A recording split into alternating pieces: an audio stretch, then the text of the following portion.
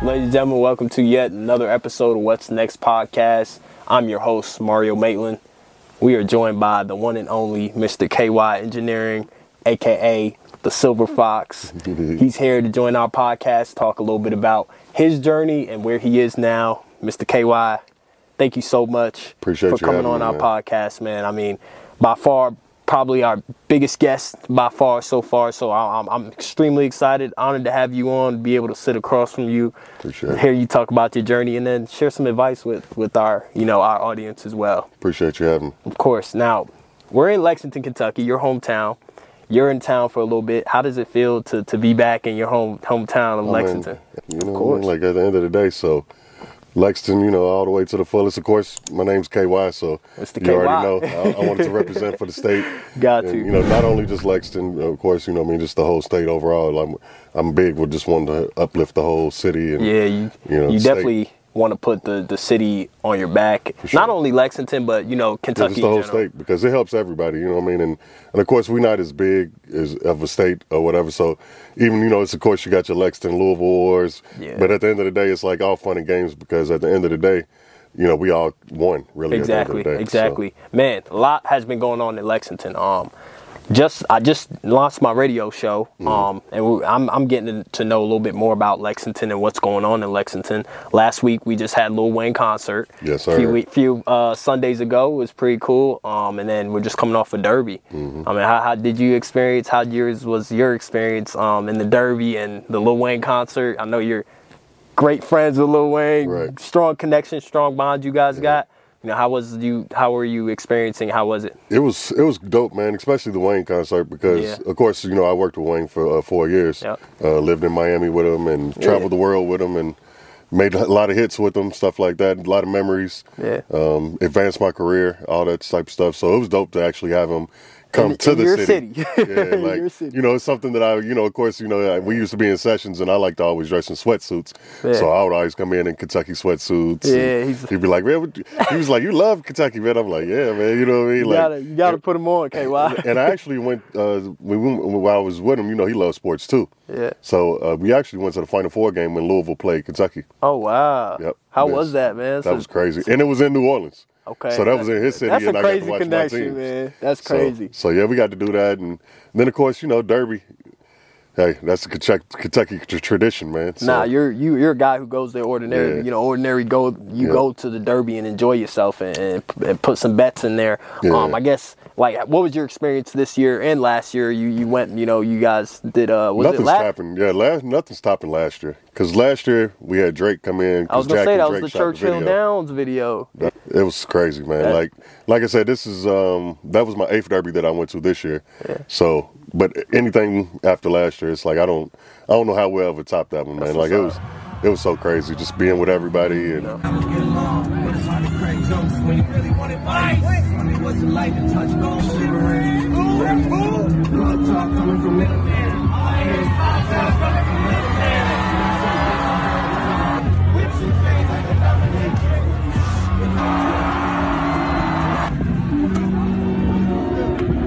Even DJ Drama was here. Everybody. Drake, of course, I knew Drake from back in the day, of course, and still good friends to this day. We gonna talk about Drama, Like I've pretty much mixed like 2 or 3 of his albums. Yeah. And of course, I took Jack to Drama, so Like I said, we'll get into a lot of that later on, but it was just crazy, man. Just everybody looking good, and a big Kentucky tradition. Because, like I said, it's funny because I tell people about all this stuff when I meet them in the industry, and they're like, "Oh, Kentucky, I ain't never Kentucky Derby." Other than them getting booked to come, though, they don't really know very, very much about Kentucky. So it was dope for them to not only hear about the tradition that I've been telling them, but the experience. Yep. Man, let's talk. We've been talking about Kentucky.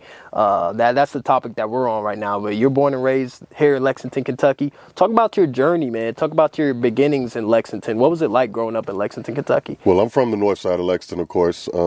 Went to Mary Todd Elementary, Northern. I went to Northern Elementary as well. Bryan Station Middle, Winburn Middle, and I went to Bryan Station High School, of course. So and I grew up in Hollow Creek, Winburn area. and Marlboro. So I've literally grown up on every single side. That inspires me. You know why, KY? Because like I have a lot of friends in the Lexington area that went to Bryan Station, but to know that someone of your magnitude used to go to Bryan Station, like, right. Man, that inspires me to let me know that Lexington. Pride of the North, man. Yeah, for sure, man, for sure. And we got a lot of people, you know, that's from there that have done well. Shelvin Mack. He's from Lexington. Yeah, he's from Lexington. Grew up in the Winburn area as well. So, okay. So, you know, and a few other people too, man. Like, you know, it's a lot of talented people that have just been from that school and just from the North Side. So, while you were growing up, and we're going to get into the music side of things, but I guess, like, what inspired you to get into music? Like, what was it? Honestly, it's just, I think everything when you're young, everything starts as a hobby. Okay. So, eventually, maybe that hobby, you take it so serious that it actually turns into a career. But music was literally a hobby for me. Like, when I was coming up, like, I used to listen to music, of course, all the time. And I just remember, like, back in the day, you know, like I said, I'm a little older, so we had the cassette tapes and, you know, I couldn't pull out my phone and just, I couldn't pull out the phone and just stream. Yeah. So, you know, I would just kind of wait for the radio to play certain songs, and that's how I would get the songs. Yeah. And I just kind of noticed that I was listening to the songs way different than a lot of people were listening to them. Like, I'm listening to the backgrounds, I'm listening to hi-hats and horns and all this crazy different stuff. And then when I was in elementary, I've always played an instrument all the way through school. Yeah. So elementary, I'm pretty sure everybody, because they made everybody play it. Yeah. The recorder. Yeah. Oh yeah. You know, I know about that. so I started with the recorder. Then in middle school, I played the violin. Oh wow. And then in high school, I played the saxophone. Saxophone. Wish I could still play it now. Okay. I was gonna say we could have had you playing the saxophone here on What's Next. I ain't got enough wind control for that. I want to ask you. You talked about, like, I guess you study the analytics of music so much. I guess, like, when you were growing up, was it were you looking for the feeling? I guess, like, were you searching for the feeling that stood out to you? Because when I listen to music, of course it sounds good, but I always remember how it makes me feel. Like, yeah. Is that important to you, I guess? No, the feeling's everything, because even with all the music that I do now, when people run up on me and they like, oh, I didn't know you did that song. And they'll talk about, like, a time in their life that they were going through. And they're like, that song. They're like, yo, that song got me through it. And I'm like that with music. That's why I love music that I can feel. Like, sometimes music, of course, is just fun. Music could be a lot of things. Yep. So you like the fun stuff, but at the end of the day, the music that most people like and really take to is stuff that they feel. Or you had an experience with, because even, like, at the end of the day, too, when you get older, you, like, say if you hear an old song, you'd be like, oh, I remember what we was doing, blah, blah, blah. Because it brings back the memory, back that memory. Man, so that's one thing about music. Like, if I play a song, I always remember. You never forget the memory, or you never forget where you were listening to the song. Yeah. You know what I'm saying? Like, it always is sustained in your memory. I want to talk a little bit about, you know, the early challenges that you may have faced. And obviously, you know, you've grown up on the north side of Lexington. Mm-hmm. What that environment, how has that shaped you? How has that shaped you into the person that you are today, KY? Well, I just think that it made me a real person, and it made me a go-getter. Like, Northside, we always had the thing, it was NSG, which I took it because, of course, NSG meant Northside Gangster at the time. But I took it and made it flipping on some positive stuff, man. So I made it Never Stop Grinding. Ooh. And so it was kind of one of those things where it was like, okay, we just never stop grinding, like, you know, just that workhorse mentality. Yeah. And that's kind of, you know, like, at least the start of what Northside made me to really fuel me to my journey to this day. And do you keep that with till this day, of course, man. Yeah. I want to ask, like, how did you obviously had a big chapter in your life. You moved to Atlanta. I guess, was that the next step for you? You know, when did it come to your head that you decided that you were like, man, all right, I'm done here in Lexington. Right. It's time for me to move on to something bigger. When was that, and why did that come about in your head? Well, a long story short, all my friends, all my best friends in high school, they all rapped. Oh, so I never really wanted to rap. Yeah. But I just, like I said, me loving music and just doing that, I always just wanted to, like, be around. So eventually I ended up building, like, a little small makeshift studio in my garage. Oh, wow. Thanks to my mom for letting us do that, too. That's dope. But before school and after school, people would literally just pull up to my house and want to record stuff, or we just in there messing around, having fun, and it actually just kept us out the streets. Because, you know what I mean? Like, instead of running around in the streets, we was in there in the studio. Yeah. So we did that, and then eventually I had those same friends that I'm telling you. They end up linking up with a independent group. Okay. That was from Atlanta, which at Bryan Station also there was a guy named Frank Williams. Okay. He played football for UK. He was from Atlanta, and he worked at our school at Bryan Station. So he was just always hip to our music, and he's the one that took it to his friend, and his friend from Atlanta was like, "Yo, y'all come down here." So that's how we ended up first getting to Atlanta. And there was really nothing else left for us to do here because I was with a group called Bonafide Circle, and I mean around the city, it was like it was no shows that we hadn't already did. Okay. We kind of did everything that we could kind of do here. Is there any anxiety, or I guess I should phrase the question like this, KY? Did you have any anxiety of going into a bigger market like Atlanta? And, you know, obviously there's more opportunity there, but like, was there any anxiety in your head that, you know, you were like, maybe I should stay home? I don't know if staying home was probably an option, but it was definitely, you know, you're moving somewhere with, you know, where you knew nobody. Yeah. You're moving out of your comfort zone. So, you know, it's kind of one of those kind of things. Just like, man, I don't know anybody down here. But the beautiful blessing is that I did have maybe 4 or 5 friends from here that I knew, and we were all together. Okay. So that made it a little bit easier. Yeah. But still, just moving somewhere and it's a big city. I'm moving from Lexington to Atlanta. Yeah. So I was gonna say Lexington, it's big, but it's small at the same time. Yeah, it's not a small. It's a big town. It's a big town. It's a big town. Facts. Yeah, you know, we got good 300, 400,000. You know, so but still compared to Atlanta where you have millions. Yeah, it's like that's crazy, and you're moving 6 hours away to where, like I said, I don't know the street turns left. Yeah. I got to actually look at a map to figure out where I'm going. Yeah. And, you know, here I know it like the back of my hand. How old were you when you moved to Atlanta? I was 21. Okay. Yeah. Okay. So I want to ask you, when you got to Atlanta, you're now in a different environment. I guess, like, what are some challenges that, you know, you had to face when you got to Atlanta, and how did you cope with them? How did you adjust to it? The main thing was really just figuring out how to get money, honestly. Because, I mean, this is a rap game back in the early 2000s. Like I said, I think we was having a conversation earlier about, you know, I wish we had all this technology then. Social media, technology. We didn't have that.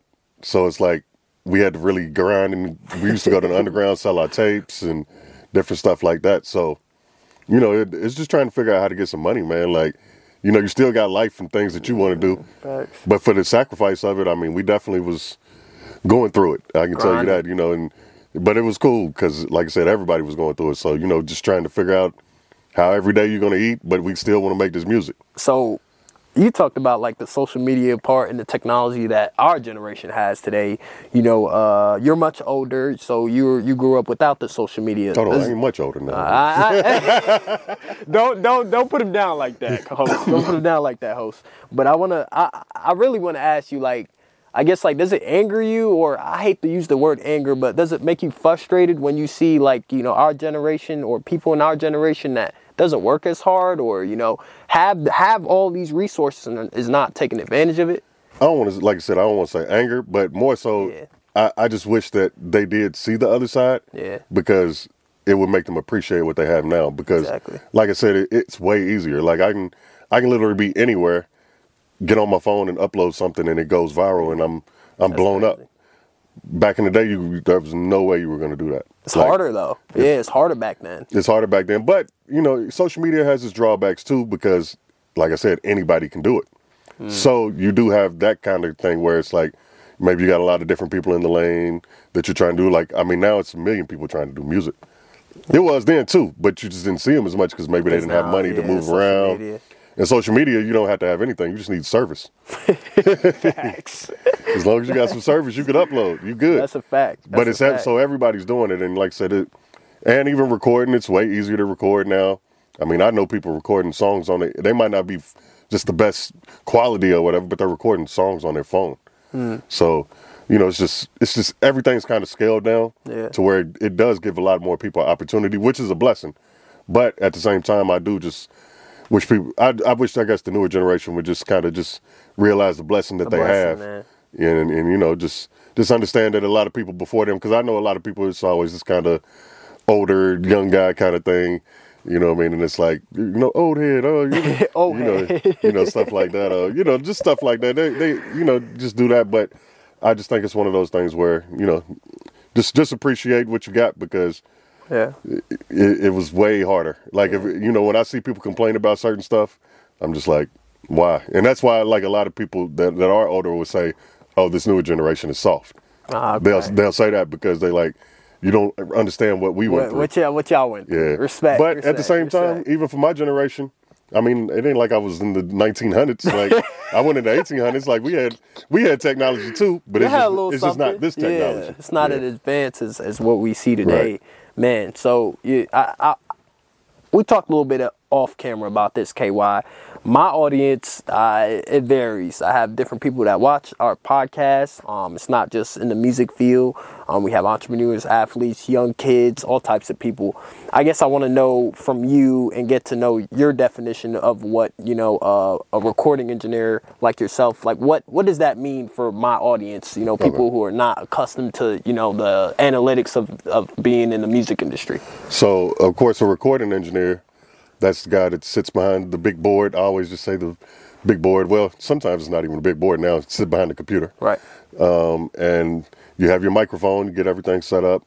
The artist goes in the booth and you record them. Yeah. So that's a recording engineer. Quick way to say it. But, whatever DAW you're on, which DAW is Pro Tools or Ableton, Logic. Yep. Those are the programs that you use to record. Okay. Studio One, people use whatever they're comfortable with. Okay. But basically using that and tracking vocals.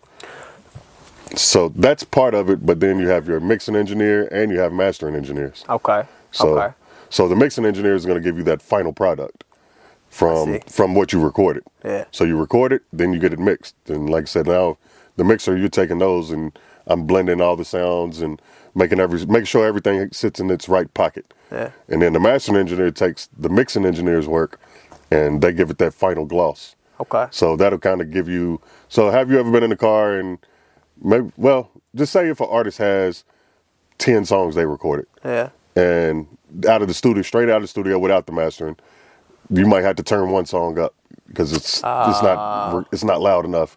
Then you got another song, you got to turn it down.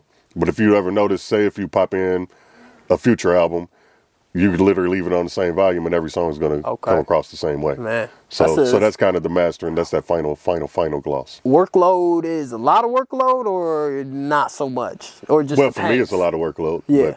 But a lot of engineers always ask me, like, how do you even get clients? How do you do this? Yeah. And the best way that I can really tell them is really you need to work with your friends or the people that are around that you see are working and hustling and get with them, because that's how I came up.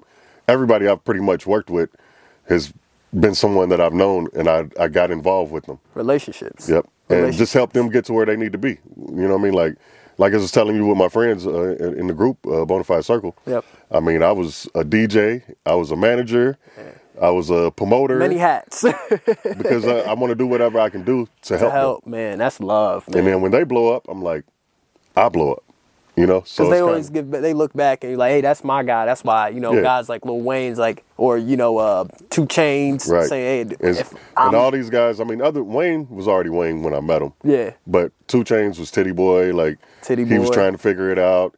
He wasn't a big artist like when I first met him. I was going to say, KY. Waka wasn't, it's a lot of them. I was going to say, 2 Chainz, you said 2 Chainz, he's not doing anything without you. He's always, what I mean? That's the relationship aspect of you building it. Yep. I want to ask trust. you, building the trust. KY, I want to ask you, slipped my mind. You talked about some other engineers. What makes you stand out compared to other engineers? I think, and I did this kind of, I guess, without knowingly doing it, it's just me. But I just think you need to market yourself. Even as an engineer, you need to market yourself. So, like me just having the KY Engineerin thing, and which Waka kind of came up with it because it was just KY. Mm-hmm. Waka has a song on his first album where he says KY Engineerin. So he made the name for you. He made the name. Shout out Waka. Yep, shout out Waka. Shout out Waka. I took it and made it a tag. So when I took it and made it a tag, like how how producers have a tag at the beginning. Yeah. So I was like the first engineer with a tag on the beginning of the song. That's crazy. And it was marketing, because now, even still to this day, if I say my name, people will be like, "Oh, KY Engineerin, yeah, I remember you from blah blah blah." So it's marketing yourself. Marketing. Yeah. And then when you in these sessions with a lot of guys, I think it also helps that, I mean, I'm from the hood too, you know what I mean, and it's like I feel your vibe. Like, I'm not super kind of, I guess, geeked out and nerdy about what I'm doing. Chill. Even though I know what I'm doing, but I'm just chill and I'm vibing with you. So we can have a conversation that's outside of music. Exactly. I think that kind of helps. And you know, when other artists, that's how I get with other artists too. It's all word of mouth. I've never made a business card. Everything word of mouth, bro. That's crazy. I mean, I did finally make a website, and I only did that. I didn't do it to get work. I just did it because sometimes people ask, oh, if they don't really know me like that, they'll ask, what can I find? Yeah, what can I find? Or what did you work on?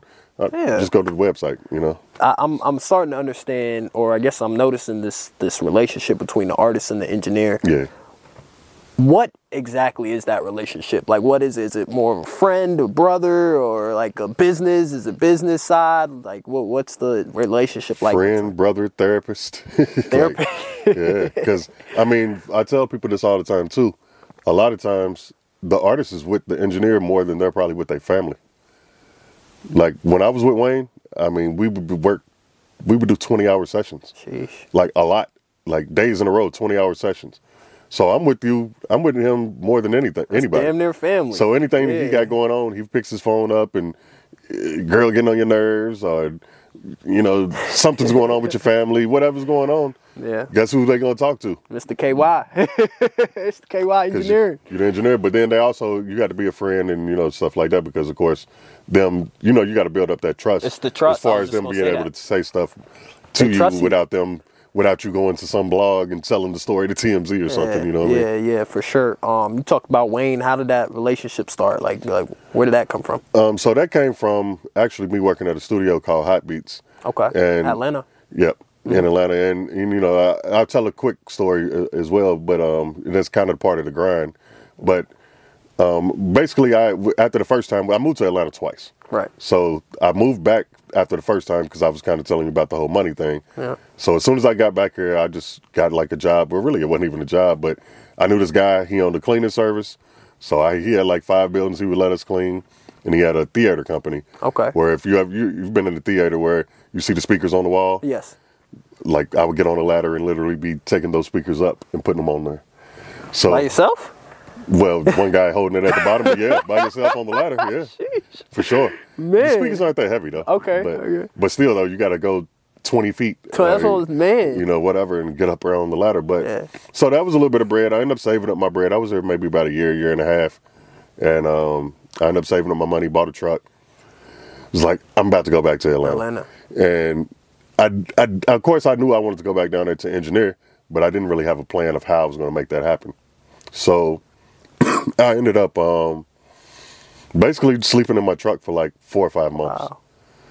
Yep, slept in my truck for like 4 or 5 months. But like I said, it's part of the sacrifice. Sacrifice. And then what ended up happening is I had another friend named Rob Jackson. He was working with this group called Blackout. Working with this guy, Rob Jackson, he started working at a studio called Hot Beats. Yeah. And so one day I was in there, and the owner came through. He had just opened the studio. He had 3 rooms, but only one of them was actually up and running at the time. All right. Because he was, like I said, brand new studio. So he ended up asking me, like, yo, do you record other artists? I had never recorded any other artists outside of my friends. So, but I was like, yeah, I do. I do now. Yeah. And he literally called me that night for a session. Yeah. So he did that. And then it was funny because, like I said, he's still trying to build his clientele up. So he's calling me every time he's getting sessions, but it's kind of few and far in between. Okay. So I ended up basically like, man, I'm going to get a job down here. And I was actually about to work at the airport, the guys that actually like put all the food and snacks on the plane. Okay. Every time the plane lands. So I was going to do that. And basically, the day I went in for orientation, he called me and was like, yo, we got these guys, they want to come in and book the studio for a whole month. I quit that job, and that's the last time I ever filled out for a job. Gotta go. Yep. So working at the Hot Beats, it's a legendary studio, too. Okay. Because, like I said, eventually we ended up getting a lot of clients, whatever, and I'm busy pretty much all day recording everybody in the game at this point in time. And so one day, Lil Wayne pops up. And it was funny because I'd already recorded Squad Up, which was his group. Okay. And so when he came, it was already cool because it was cool for me to be in the room because I knew his friends. Exactly. The same people I've been recording out, now they're in here with him. Yeah. And so they was talking to me, and I'm kind of acting. He already has his own engineer, which he's the first artist I ever seen with his own engineer at that time. Most people back in the day, they would go to a studio and just use whatever engineers were there. Whatever's there. Okay. But he was like, no, I'm traveling with my guy everywhere I go. So eventually it got to like a point where I guess dude was missing his flight sometime. And like I said, I would just be in the room. I was acting like I was an intern, even though I wasn't an intern. I was just, hey, you need water? All right, cool. we used to have these Otis Spunkmeyer cookies that we had in the little oven. Yeah. But I go get them cookies, bake them up. Just anything to be in the room. What you got to do. Yeah, I just wanted to be in the room. And then eventually, after he's there like 5 or 6 times now, it doesn't even matter if they're there because now I built me a relationship with him. Mm-hmm. And now he finally realizes that, oh, you record. You're not just like a dude around here just getting trash. like you know what I mean? He figured that out. So eventually, dude just kind of fell off. And, so he was like, man, I started working with him maybe 4 or 5 months whenever he just came to Atlanta. Okay. And then one day I was recording somebody else and I got a call and it was him and he was like, he's like, you want to come to Miami and record me for the weekend? I'm like, all right, cool. At this time, I'd never even been to Miami. So you haven't been to Miami? I hadn't been at that time. Okay. So I finally do that. I go down there. Them 3 days literally turned me to working with him for, like I said, 3-4 years. That's opportunity, man. Taking advantage of your opportunity. Every opportunity you get, I'm going to take advantage of it. And Young Money was formed there. That's why I say this studio is like, we always call it the legendary Hot Beats, everybody that was there, because producers like Justice League, I don't know if you're hip to them, but they've done a lot of big, huge records for like Rick Ross and Jay-Z and just all this stuff. They started there. That's where I met Drake. That's where I met Nicki Minaj. That's where I met Waka. Like, all these people were, like, in the studio working. What was the time span? Like was this? This is, like, 06 to, like, 09. Like I said, this is all over a span of time, though. Okay, like I said, we built up from that one room and finally got all 3 rooms rolling and, employees and everything in there. I love that story, man. Yep. That story is a prime example of taking advantage of opportunities that's being presented to you. That's how I met Titty Boy. 2 Chainz. 2 Chainz. That's how I met him. What was it like, I guess not to cut you off, but what was it like to meet Drake and 2 Chainz? Obviously, like, I'm gonna be honest, man. If it was me, I'm in front of 2 Chainz. Hey, man, like. But you gotta realize when I met them, though, they weren't who they are today. Okay. So, like I said, this is kind of a vibe. Like, everybody's in there just chilling. Like, it would be like you walking in, I guess, with, I don't know, just say a young reporter right now that's on the same level as you, and then both of y'all end up kind of blowing up to where you got, I don't know, they on Good Morning America or something. You like, it wouldn't feel weird to you because you've seen them from the beginning. You didn't meet them when they were on Good Morning America. You met them here. Exactly. So it's just cool, man. It was super cool, and they was cool dudes, and everybody was just grinding for something. So and it all kind of just worked out. Like I said, when I met Drake, it was like, who's this kid from Canada? Like, you know what I mean? Like, that's literally how I looked at it. Like, the first night I even recorded him, which is another cool story, but the first night I even recorded him, when Wayne records, all his artists will be there. Okay. But a lot of times, he won't necessarily, like, it's Wayne's session, though. So he's doing what he wants to do. Wayne literally recorded for like 12 hours. Jeez. And nobody else, none of the other artists did anything. I've heard about that about Wayne. He goes for a minute. Yeah, for a long time. So he's doing that, and then he decides he wants to pack up, and then as he's packing up, he's like, hey, record Drake. And I'm like, Drake? He's like, yeah, he's right there. I'm like, oh, he been sitting there like the whole time, but he didn't say nothing though, because he's probably in there even just observing. I don't want to say that was his first time meeting Wayne, but it was definitely maybe in his first 4 or 5 times being in the studio with him. So he's like, record Drake. Drake gives me the CD. I pop it in.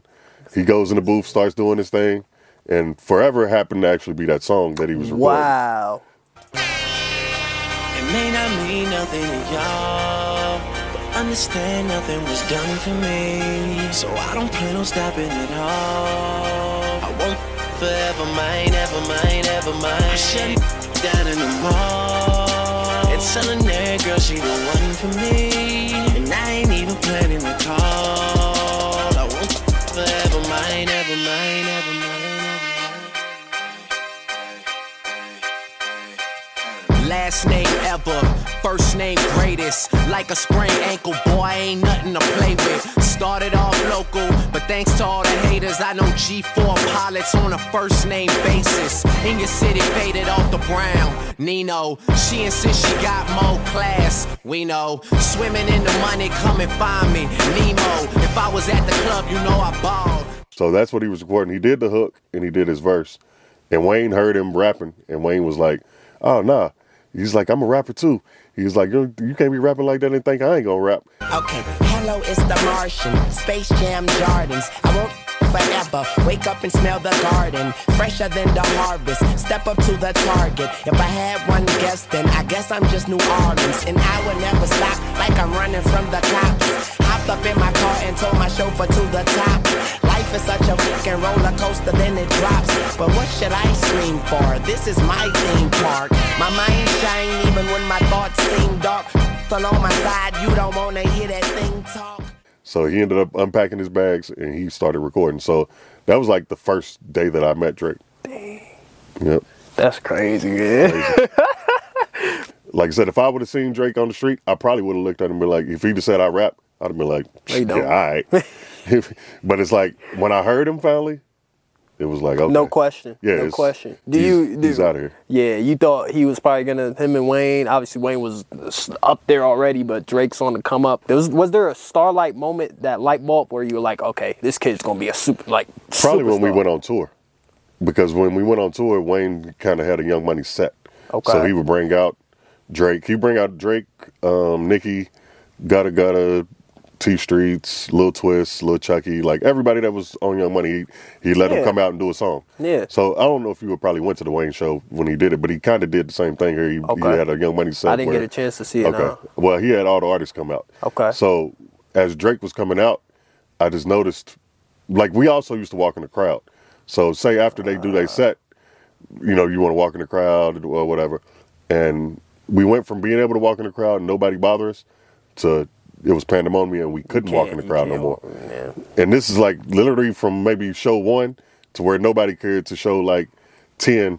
By show 10, it was like he couldn't even walk in the crowd no more. That's crazy. So he just started blowing up, man. And then he dropped So Far Gone. Man. Maybe around the end of that first tour, he dropped that, and it was up from there. And he had The Best I Ever Had and all that stuff, man. His buzz was just going crazy because you got to keep in mind, too, like he was like one of the first artists. Well, not one of the first, but he was like a newer artist where he was singing and rapping. Like really trying to really sing. He was really doing R&B ballads. Like nobody really was doing Nobody was doing that. Like Nelly was rapping and singing, but it wasn't like how Drake was doing it. Yeah. Drake was like... Drake's really trying to hit some notes in there. Bar, you know? Yeah, bar after bar. Yeah, for sure. I want to touch a little bit about 2 Chainz a little bit, Titty Boy.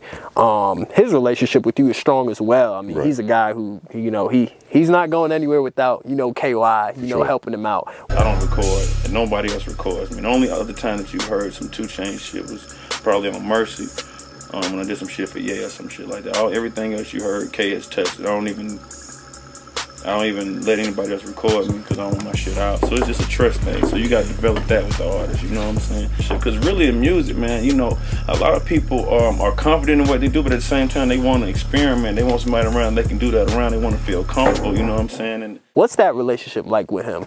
Oh, man, it's dope, man. Like I said, you know, brother, really. Brother. Because, I mean, the same thing, like, you know, we grinded from the bottom. Like, when all them songs you hear him talking about the trap, his trap was his studio, you know what I mean? And they was doing whatever they was doing, and you know what I mean? Like, but at the same time, they was working too, and you know what I mean? And I was there. I got to see it. I got to see him figure it out. You know what I mean? When people discounted him and counted him out and all that, and he figured it out, man.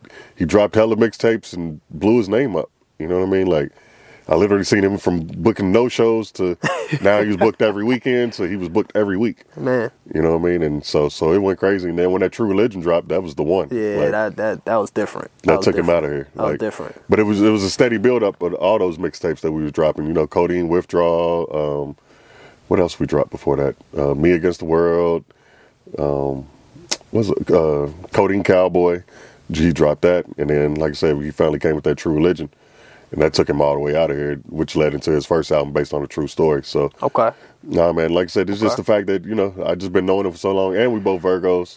We kind of like the same, man. Like, we both Virgos. I laugh because I'm Virgo too. So okay, that's Virgo. love. You That's did. love. Come Yes, on, man. sir. So Virgos, and then he's 6'6", I'm 6'3", you know, and then I'm only child, he's the only child. Wow. So it's like, it's actually funny because he was in a group called Player Circle. Okay. So Dollar Boy is in the group with him.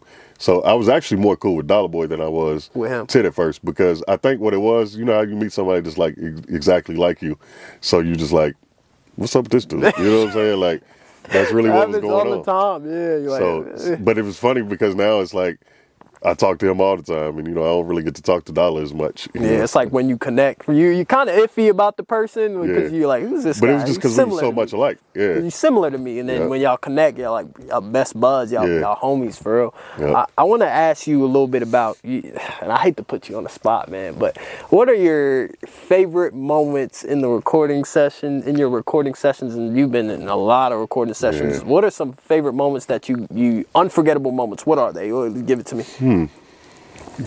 Man, it's a crazy question. I want to give you one of mine because I've done my research. Obviously, I wasn't there, but I've done my research. I really liked Dreams and Nightmares, of course. Yeah, that was crazy. That was special, man. That was crazy. So with that one, that's definitely one. We actually was in Miami. Shouts out to my homie Dallas. He's the one that kind of hooked me up with that, linked me with Meek. He was A&R for Meek. Okay. So I ended up flying down to Miami, working down there for a month. And it was crazy because what we would do, we would work pretty much any hours. We had studio 24 hours. So we work any hours, but it's Miami. So, you know, in Miami, you don't go to the club till like 2, 3 o'clock in the morning. Yeah. But, so we go to the club 2 or 3 o'clock in the morning, for what you call motivation. You go to do that, and then you get out the club at 5, 6, and most time, of course, what you think, oh, you going home. No, sir. We go right back to the studio. And we probably work till maybe like 9 or 10 in the morning after being in the club. So it was just one day, man, the producer was working on the beat, and it was crazy. Like, he had that intro or whatever, and it was like, sounds so soft. Like a nigga sneeze, nigga please, for them trick and squeeze, I'm getting cream. Never let them hoes get in between of what we started. Little nigga, but I'm lying hearted. They love me when I was stuck, but they hated when I departed. I go and get it regardless. And then he had that part where it got mean. But I'm lying hearted. They love me when I was stuck, and they hated when had little nigga, but I'm lying hearted. Hold on, wait a minute. It's crazy. And Meek was, you know, he just started doing his thing, man. And you know how Meek, man, he rapped with aggression. And if anybody's watching this, it's actually a video of him recording it. I've posted it a few times. We're gonna put that up. You ain't talking about my niggas, then what you talking about? Gangsta moving silence, nigga, and I don't talk a lot. I don't say a word. I don't say a word. Was on my grind and now I get what I deserve. Fuck, nigga. Hold on, wait a minute. You thought I was finished when I brought the ass to mine. Y'all thought it was ready. That same part? Yeah, that shit sound from the top. No, it's crazy because, you know, and then everybody's so hyped because, you know, especially once it switches from that calm part to the Say a word, hustle hard, and now I get what I deserve. Fuck, nigga. Hold on, wait a minute. Y'all thought I was finished when I put the ass to mine. Y'all thought it was ready. Flexing on these niggas just like Pop with the spinach. Let me ask the question. He say, Rose be together. I'm sorry about that when it come in. The crazy part is how he is in there, though. You gotta peep him out. This what they been waiting for? That's how that big beat they make it do. Ready? I'm hoping you new Ferrari, hey, to rest in peace. Hey, to rest in peace. Rest in peace to the parking lot. Phantom so big, can't even fit in the parking spot. You ain't talking about my niggas, then what you talking about? Gangsters moving silence, nigga, and I don't talk a lot. I don't say a word. I don't say a word. Hustle hard and now I get what I deserve. Fuck, nigga. Hold on, wait a minute. Y'all thought I was finished when I brought the ass to mine. Y'all thought it was ready. Flexing on these niggas just like Papa.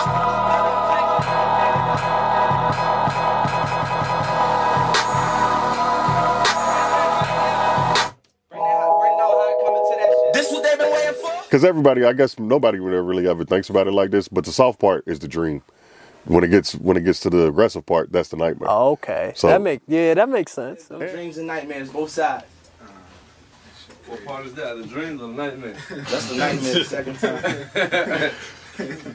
The first part was the nightmare. Talking that shit on real, boy. No, hell yeah. Gotta come in strong on these niggas. You got Puff talking in the beginning of the intro. Man. You gotta come strong. There's nothing you can't do but talk strongly. And I mean, that song was never supposed to be a single. It was an intro. It's an intro. It's an intro to an album. Dreams and Nightmares. That's the name of the album. So it's an intro. It was never. It became a single because everybody was playing it, but it was never meant to be a single. It was supposed to be an intro. That song has no hook. Yeah. He's literally just rapping. That's crazy, man. And still to this day, man, like it was voted by Spotify Song of the Decade. Yep. So that was super cool. And then even still to this day, like, I mean, I'm on Instagram and people's out and they tagging me like, yo, they playing Dreams and Nightmares. It's like, I know. 13 years later, it's like the song is still like the highlight of the club. It's just crazy, man. That's insane. Yeah. Man. That was one. Man, there's so many, man. A lot of memories, Yeah, man. I can't really think of it. Like, because I don't want to leave anything else, really. I want to ask you, you did Amen, of course, with Drake and Meek Mill. That's one of my favorite songs. How was that experience with that? That was dope because, like I said, once again, I had already connected with Meek. I already knew Drake. And then KY, he's from Detroit. He's actually used to do a lot of like early Big Sean stuff. Okay. So I ended up, it was just dope, just kind of having everybody together on one song. And I actually mixed it on tour. I was on tour with Tyga and Chris Brown. Okay. And I actually stopped. We was in LA, so I actually like just pulled off for a few hours, went to the studio, mixed that record, and then went back to the tour.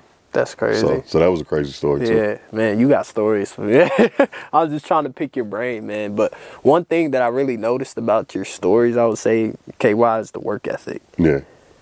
A lot of people think, you know, with the shine, they don't see you behind the doors putting in the work, putting in the hours. Man, talk about the importance of just putting in the work in general. You got to. Like, one of my things is hard work pays off. I say that all the time, hashtag. And then probably a lot of people probably don't, a lot of people actually do remember, because people still always say it to me, but I used to have this thing called real nigga hours. Okay. And what that basically meant, like I said, I like taking street stuff and I flip it into a positive. Positive. That's good. So what I meant by that is who's up at 4 a.m. working on your craft though. You're not just up. Like, you might not even be all the way where you're trying to be yet, but you're working to get there. So you're up at 4 a.m. when everybody else is sleep. And you're working on your craft at 4 a.m. So at 4 a.m. I would just post real nigga hours. And everybody that was up working on whatever they was working on would always retweet it, or they have a picture of, if you're an artist, they drawing, like, you know what I mean, they showing that they're up drawing. If you're a gymnast, they grinding. Just grinding or whatever. So like I said, a lot of people don't see that shine, man. And you know, the whole thing with the 10,000 hours, I'm probably at about 60,000 hours at this point, man. Maybe even more. But you know, you really got to know that you got to do it, because people, like I said, and that's kind of a thing. If we want to take back to the social media, it's you scrolling on the phone, and you just think everybody's life is so beautiful, or you see the people that's already on, and you like I said, you don't think about what they went through to get to where they're at. Man. You say it again, please. So they don't think about it. Like they see where you're at now. They see the top. Yeah, it's right in front of them. That's all they see. They don't see the hours you put in. And so that kind of, but for people, when you're looking at it on social media like that, that kind of makes people like, almost to a certain extent, like, oh, I'm not doing enough. Well, you are doing enough, but everybody's timeline is different. So just work on your timeline, get to where you need to be. It'll come. Yeah, everybody's time is different. Like, I mean, even for me, like Jay-Z was 27 when he finally dropped his first album, bro. You know what I'm saying? Like, for me, I worked with Wayne. I met him when I was 26. Some people, it might take you till 30. I was going to say, 2 Chainz was like 29, 30. He was like 30 when he finally blew up. You know what I mean? They see it now, but they don't understand, like, man, you know how many years they put into what they're doing now? And like, they could have quit. It takes years, and they could have quit. Yeah. You know what I mean? They could have quit. And, like, I always tell people this, too, especially, like, a lot of younger people, like, those years from you being 18 to when you finally moved out to that 30, those are good years to just figure it out what it is you want to do and work toward it. And then when you're 30, you're supposed to kind of already be there. Okay. Or at least, you know, at a good spot. You know what I'm saying? And then you just grind it out from there. You know what I mean? Like I know it's hard, man. Like I said, scrolling on the social media, you seeing people, and some people, man, you see them, it's fake, man. Like, they got prop money out here. You know what I mean? Like, It ain't all real. Guys. Yeah. People can rent cars. Like people can. It's easier to get a chain. Yeah. People will take out a loan to just look like they got it. That's like, wild. It's like, why would you do that? You know what I mean? Like you're doing too much. Yeah. You're doing that. You're doing too much. Yeah. What I've noticed about you, KY, I said work ethic, and the amount of hours that you put in it's very apparent. But what the hell is motivating you to keep going, man? That's what I want to know. Like, what is motivating you? Well, I mean, for me, I got goals that other goals that I want to accomplish. Now, engineering, I mean, I think I've probably accomplished most of them. I mean, I've actually did way more than I ever even imagined that I would even do from the beginning. Yeah. But now my whole motivation is, for one, I want to get in other interests. Well, I've already started, but just other interests that are outside of music. Yep. Business ventures, whether that be real estate or businesses and just doing that type of stuff.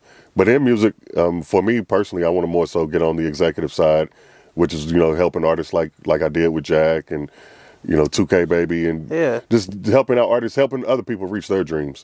So that's like a big motivation for me, just to kind of keep on going. Why is that so important? I'm picking at you because for me, the way I look at it, the way I want to help other people is because growing up as an African American, I never saw, a radio host like myself, African American radio hosts. You don't see that growing up. You always would see athletes or, musicians or whatever the case may be. So I wanted to be able to create a feel for, the African Americans, and not just African Americans, but anybody. Anybody really, but I mean, definitely us. But I mean, like I said, it kind of even goes back to just being in Winburn and being from Lexington. Like, we didn't have outlet.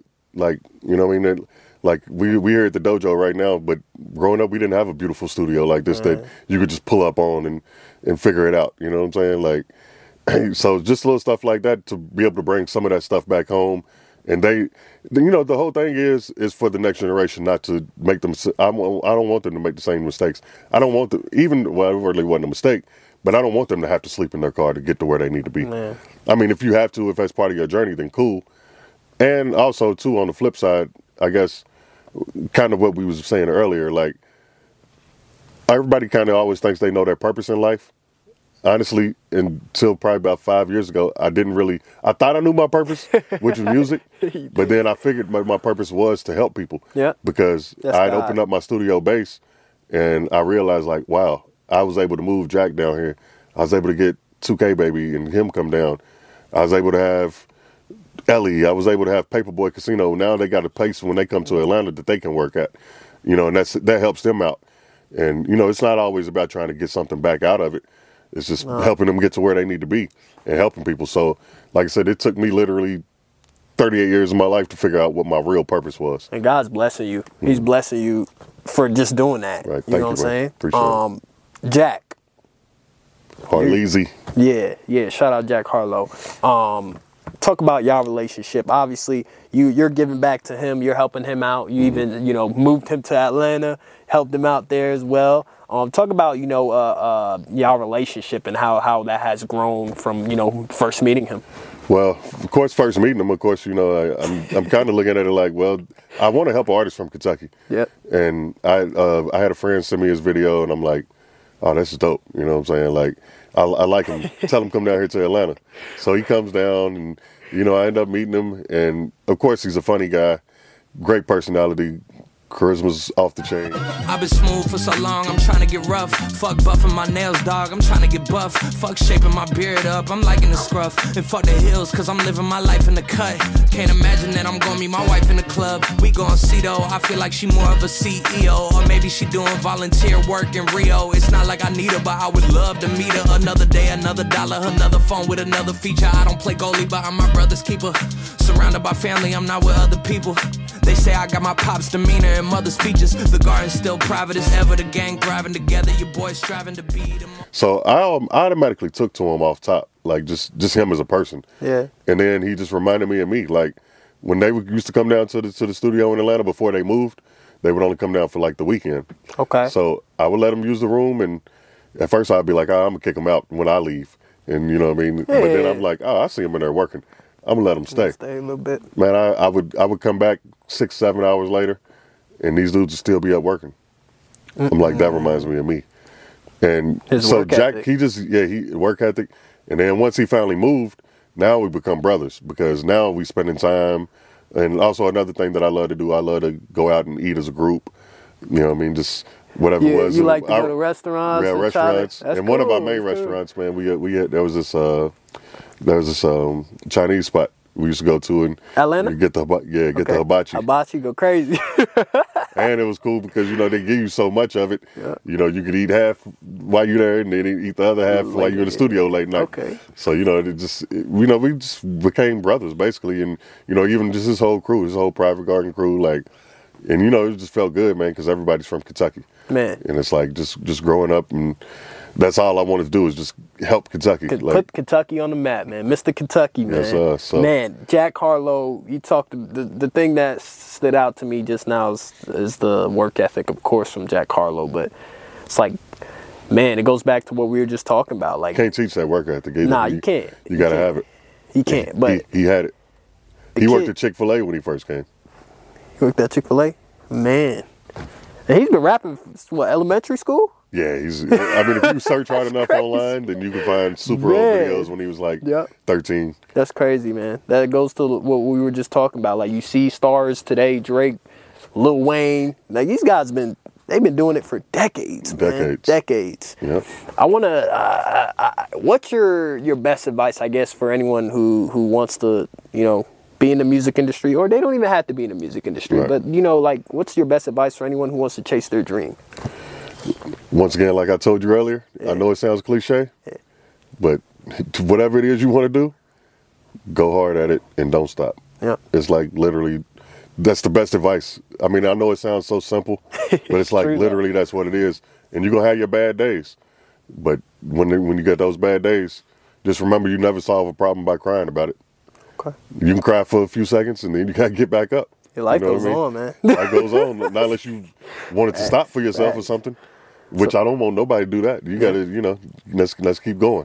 So, you know, just fight through, and you know that's the main thing. And whatever it is, study whatever it is you do. Like I said, nowadays, man, with all this technology and social media out here, like even for me, I mean, I'd say I go to YouTube University right now. Like anything I want to know, I promise you, I will go on YouTube and find it. YouTube. Yeah, YouTube University, I love it, man. Like I go on there and find it. I mean, if I wanted to like design a bathroom right now, I would go on YouTube and I would figure out how to like redesign my bathroom. It'll tell you though. Like, it'll tell you. Let's take advantage of take advantage of what you got. And you know, like I said, and a lot of this stuff, you don't want to go to school. Like, and then everybody don't have the same aspirations either. Like, I tell people this, like, there's nothing wrong with having a job. That doesn't make you less cool. Yeah. None of that. Like, man, do whatever you got to do. And then some people don't want to be entrepreneurs. And then honestly, the people that do want to be entrepreneurs, they don't realize that sometimes it might be actually easier to have a job. It might not be, I guess certain aspects of it might not be as rewarding or whatever, but man, having a job, at least you know, hey, I'm working from this time to this time, Monday through Friday, and cool. Yep. And that might be cool for you. Yeah. Some people want more, but also those people that are striving for more, which is more passion, that if you're following your passion. Yeah. If when you're doing that, you're probably going to work harder. Yeah. Because that's all, because you really want it. You know what I'm saying? Want it, and you're doing it for yourself. You know what I'm saying? Like you don't have a set thing. Like you know, if you work for a job, like I said, you know how many hours you're gonna get, and I got my 40 hours. I got a little bit of overtime. Yeah. Oh, they're gonna help me pay on my insurance. Well, when you're an entrepreneur, you got to pay your own insurance. You know what I'm saying? Like you ain't got nobody going half with you on your insurance. You don't have this. You can start your own 401k, but you don't have one through the company. Yeah. You know, stuff like that. You know, but.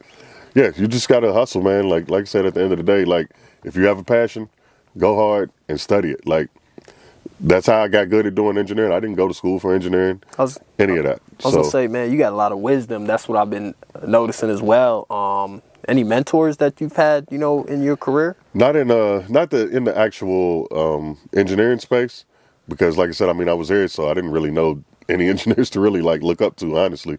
But when I got to Atlanta, I just kind of looked for... Like, I looked at Young Guru. Okay. He was one, and Leslie Brathwaite. Okay. And the main reason I looked at them is because most of the engineers that I seen were white guys. These were two black guys. Yeah. So, and one of them's with Jay-Z, and then Leslie, he's doing, like, Plies, and he's doing Michael Jackson, and just all these different rappers that was just popping at the time. Jeezy's doing all that stuff. Okay. And they looked like me. And I actually remember going into the studio one day, and Leslie was in there. He plays video games a lot. So also don't think that, you know, engineers just sitting there just banging out. You know, we vibing too, you know what I'm saying? So I come in, he's playing Call of Duty, and I just look and I see a key ring, and on the key ring he has a Ferrari, a Range Rover, and a Porsche. And I asked him, I was like, bro, what else you do? He was like, nah, I got all this off engineering. I was like, I'm on the right path. That's for me. That's for me.